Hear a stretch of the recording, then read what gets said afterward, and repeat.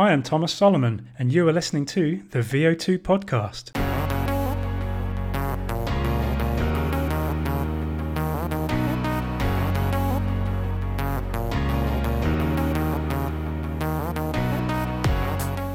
When I first moved to Denmark, the late and great Bengt Saltine told me all about the exercise studies he did on racing camels in the Middle East. Since that day, my love for comparative physiology blossomed. There are 5 animals that amaze me: horses, the power monsters; cheetahs, speed machines; geese, high-altitude endurance beasts; bears, hibernating muscle-maintaining experts; and dogs, fatigue-resisting marvels. Today, I will bark lyrical about our canine friends.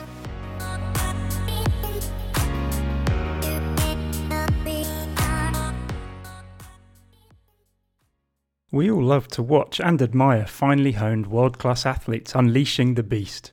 Their high VO2 max values, high running economies, and high level of fatigue resistance are astounding. Us humans, while we sit on our evolutionary thrones, might think we're the dog's bollocks when it comes to sporting performance. But, in reality, we suck. Our earthly brethren outperform us in many ways. We are lucky they did not evolve complex speech patterns and fire-making skills.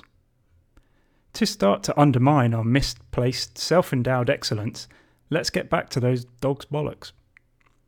We've all seen people run with their dogs.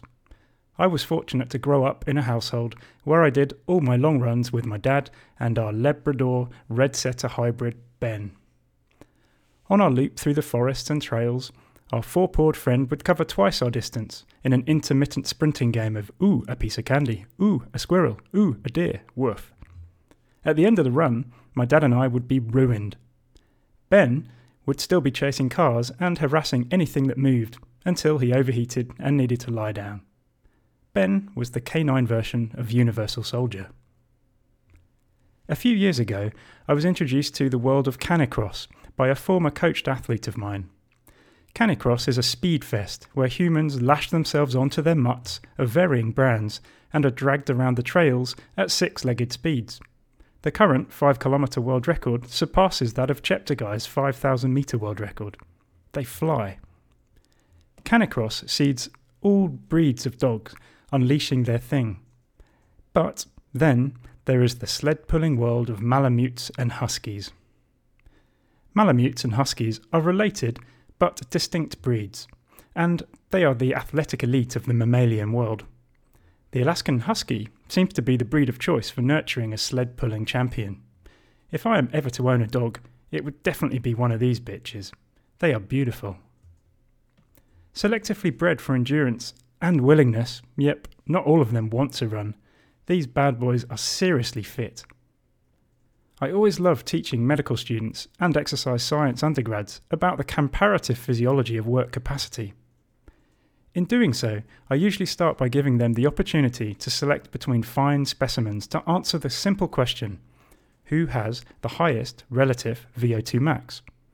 Björn Daly, the legendary multi-world champion and Olympic gold medal winning cross-country skier; Eliud Kipchoge, one of the greatest male endurance runners of all time, world champion from 5,000 metres through to the marathon, and the first human to run under 2 hours for the marathon; Chris Froome, salbutamol king of the mountains and multiple Tour de France and Giro d'Italia winning cyclist; Rule the World, not the Beyoncé song, but a thoroughbred racehorse who won the 2016 Grand National; or Sultana, the sled-pulling, Iditarod racing Alaskan Malamute.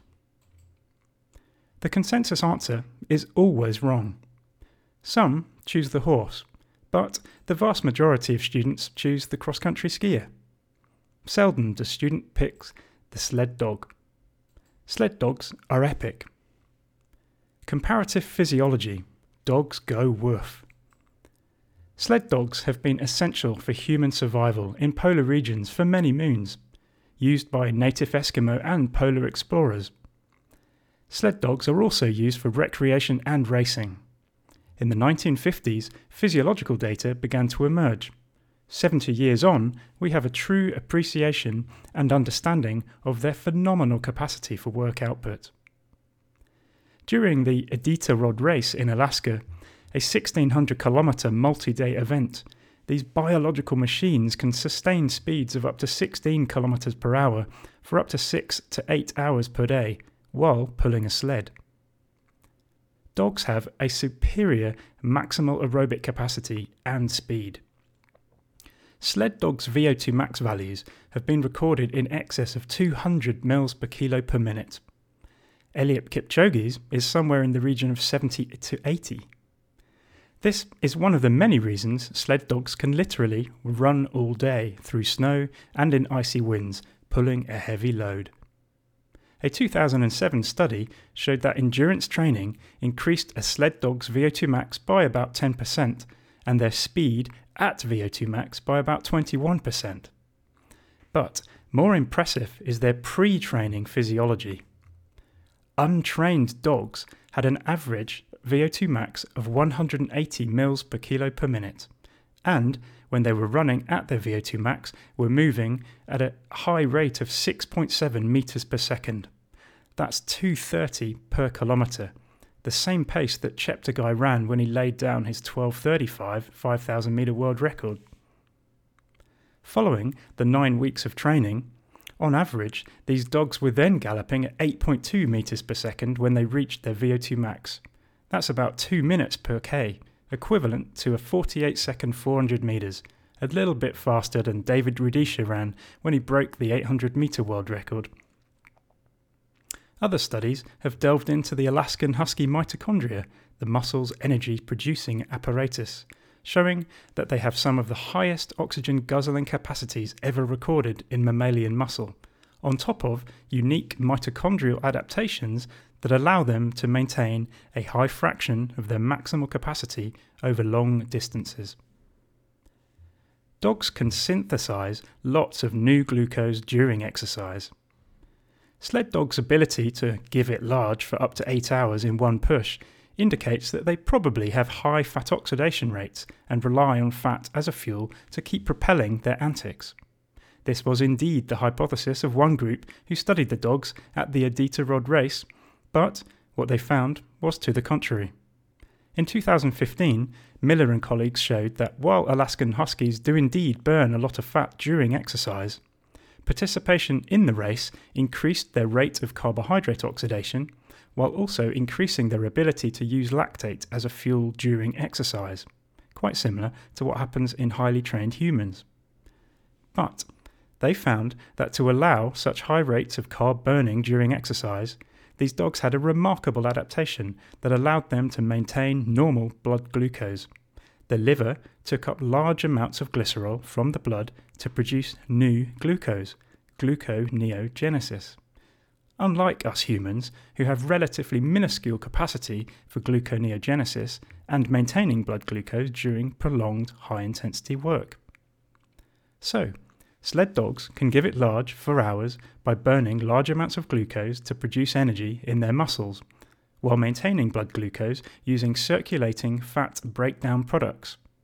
Accordingly, training causes metabolic adaptations that improve sled dogs' muscles' use of carbohydrates as a fuel, allowing maximal glucose oxidation rates to be achieved.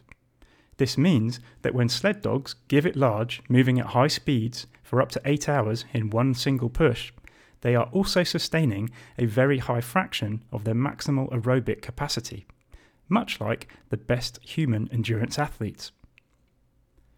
Dogs rapidly resynthesize muscle glycogen after exercise, even without eating carbohydrate. Just like us humans, dogs need to replenish their muscle glycogen after long, hard efforts, and providing carbohydrates in their food helps them do so.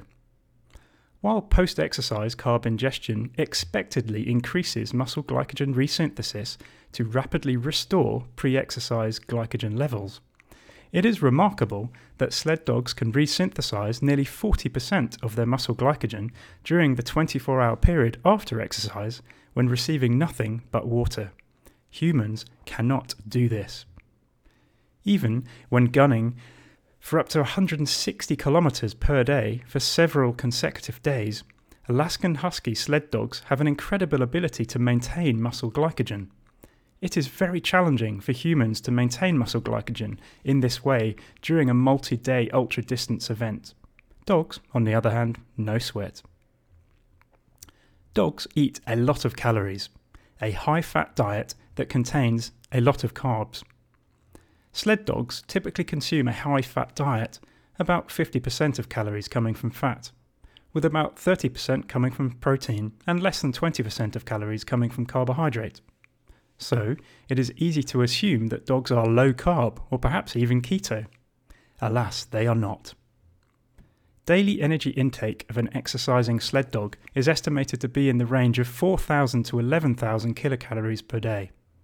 On average, during an endurance race, they take on about 8,000 calories each day, which means that, with 20% of energy coming from carbohydrate, they eat about 400 grams of carbohydrate per day. In a 25 kilo dog, that is about 16 grams per kilo body mass. For us humans to maintain a high carbohydrate availability during a period of highly intense training, it is recommended to eat 10 to 12 grams per kilo per day. The high fat content in a sled dog's diet helps them maintain high muscle triglyceride levels while also helping them spare glycogen during intense exercise. The very same thing happens in fat-munching humans, except that we lose our high-end speed. But, unlike humans, switching a sled dog to a high-carb diet doesn't influence their muscle glycogen level. Again, dogs have a remarkable capacity to resynthesize glycogen even with low carbohydrate intake. Woof. Dogs adapt rapidly to exercise. A very cool study that followed 48 Alaskan sled dogs running 140 kilometers for 4 consecutive days found that muscle glycogen and muscle triglycerides were depleted during each run, but by the 4th day, muscle glycogen use during exercise was close to zero. Humans do not adapt like this.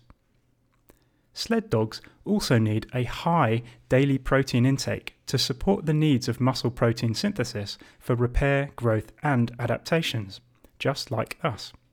However, muscle protein synthesis rates are much higher in sled dogs than in humans, and the rate of mitochondrial protein turnover is super high in Alaskan Huskies.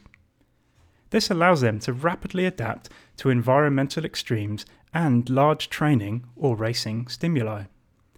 But this greater turnover of muscle protein also means that sled dogs' need for daily protein intake is also higher than it is in humans. This is supported by their high meat or protein intake of around 30% of daily calories, which, when racing with a daily intake of around 8,000 calories, is equivalent to around 600 grams of protein each day, or about 24 grams per kilo body weight in a 25 kilogram sled dog.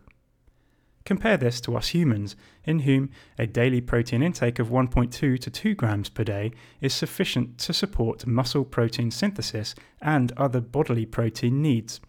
A far lower relative protein intake to support our far lower protein turnover rate when compared to a highly active sled dog. So, dogs truly are fatigue-resisting marvels. You will never outperform your dog. Sled dogs, in particular, have superior physiology, enhanced adaptations to exercise, and clever mechanisms for preventing hypoglycemia, low blood glucose, during prolonged high-intensity exercise. So, the next time your Santa's little helper chews up one of your running shoes, she is probably giving you a clue. Take her out for a daily spin. Your dog is for life, not just for Christmas. Have a good one, folks.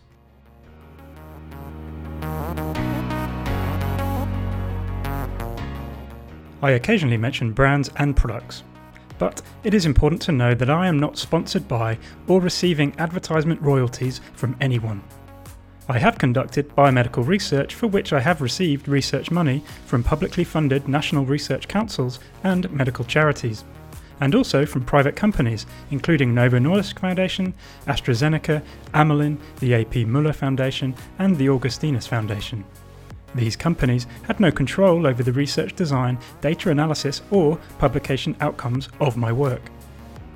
Any recommendations I make are, and always will be, based on my own views and opinions shaped by the evidence available. The information I provide is not medical advice.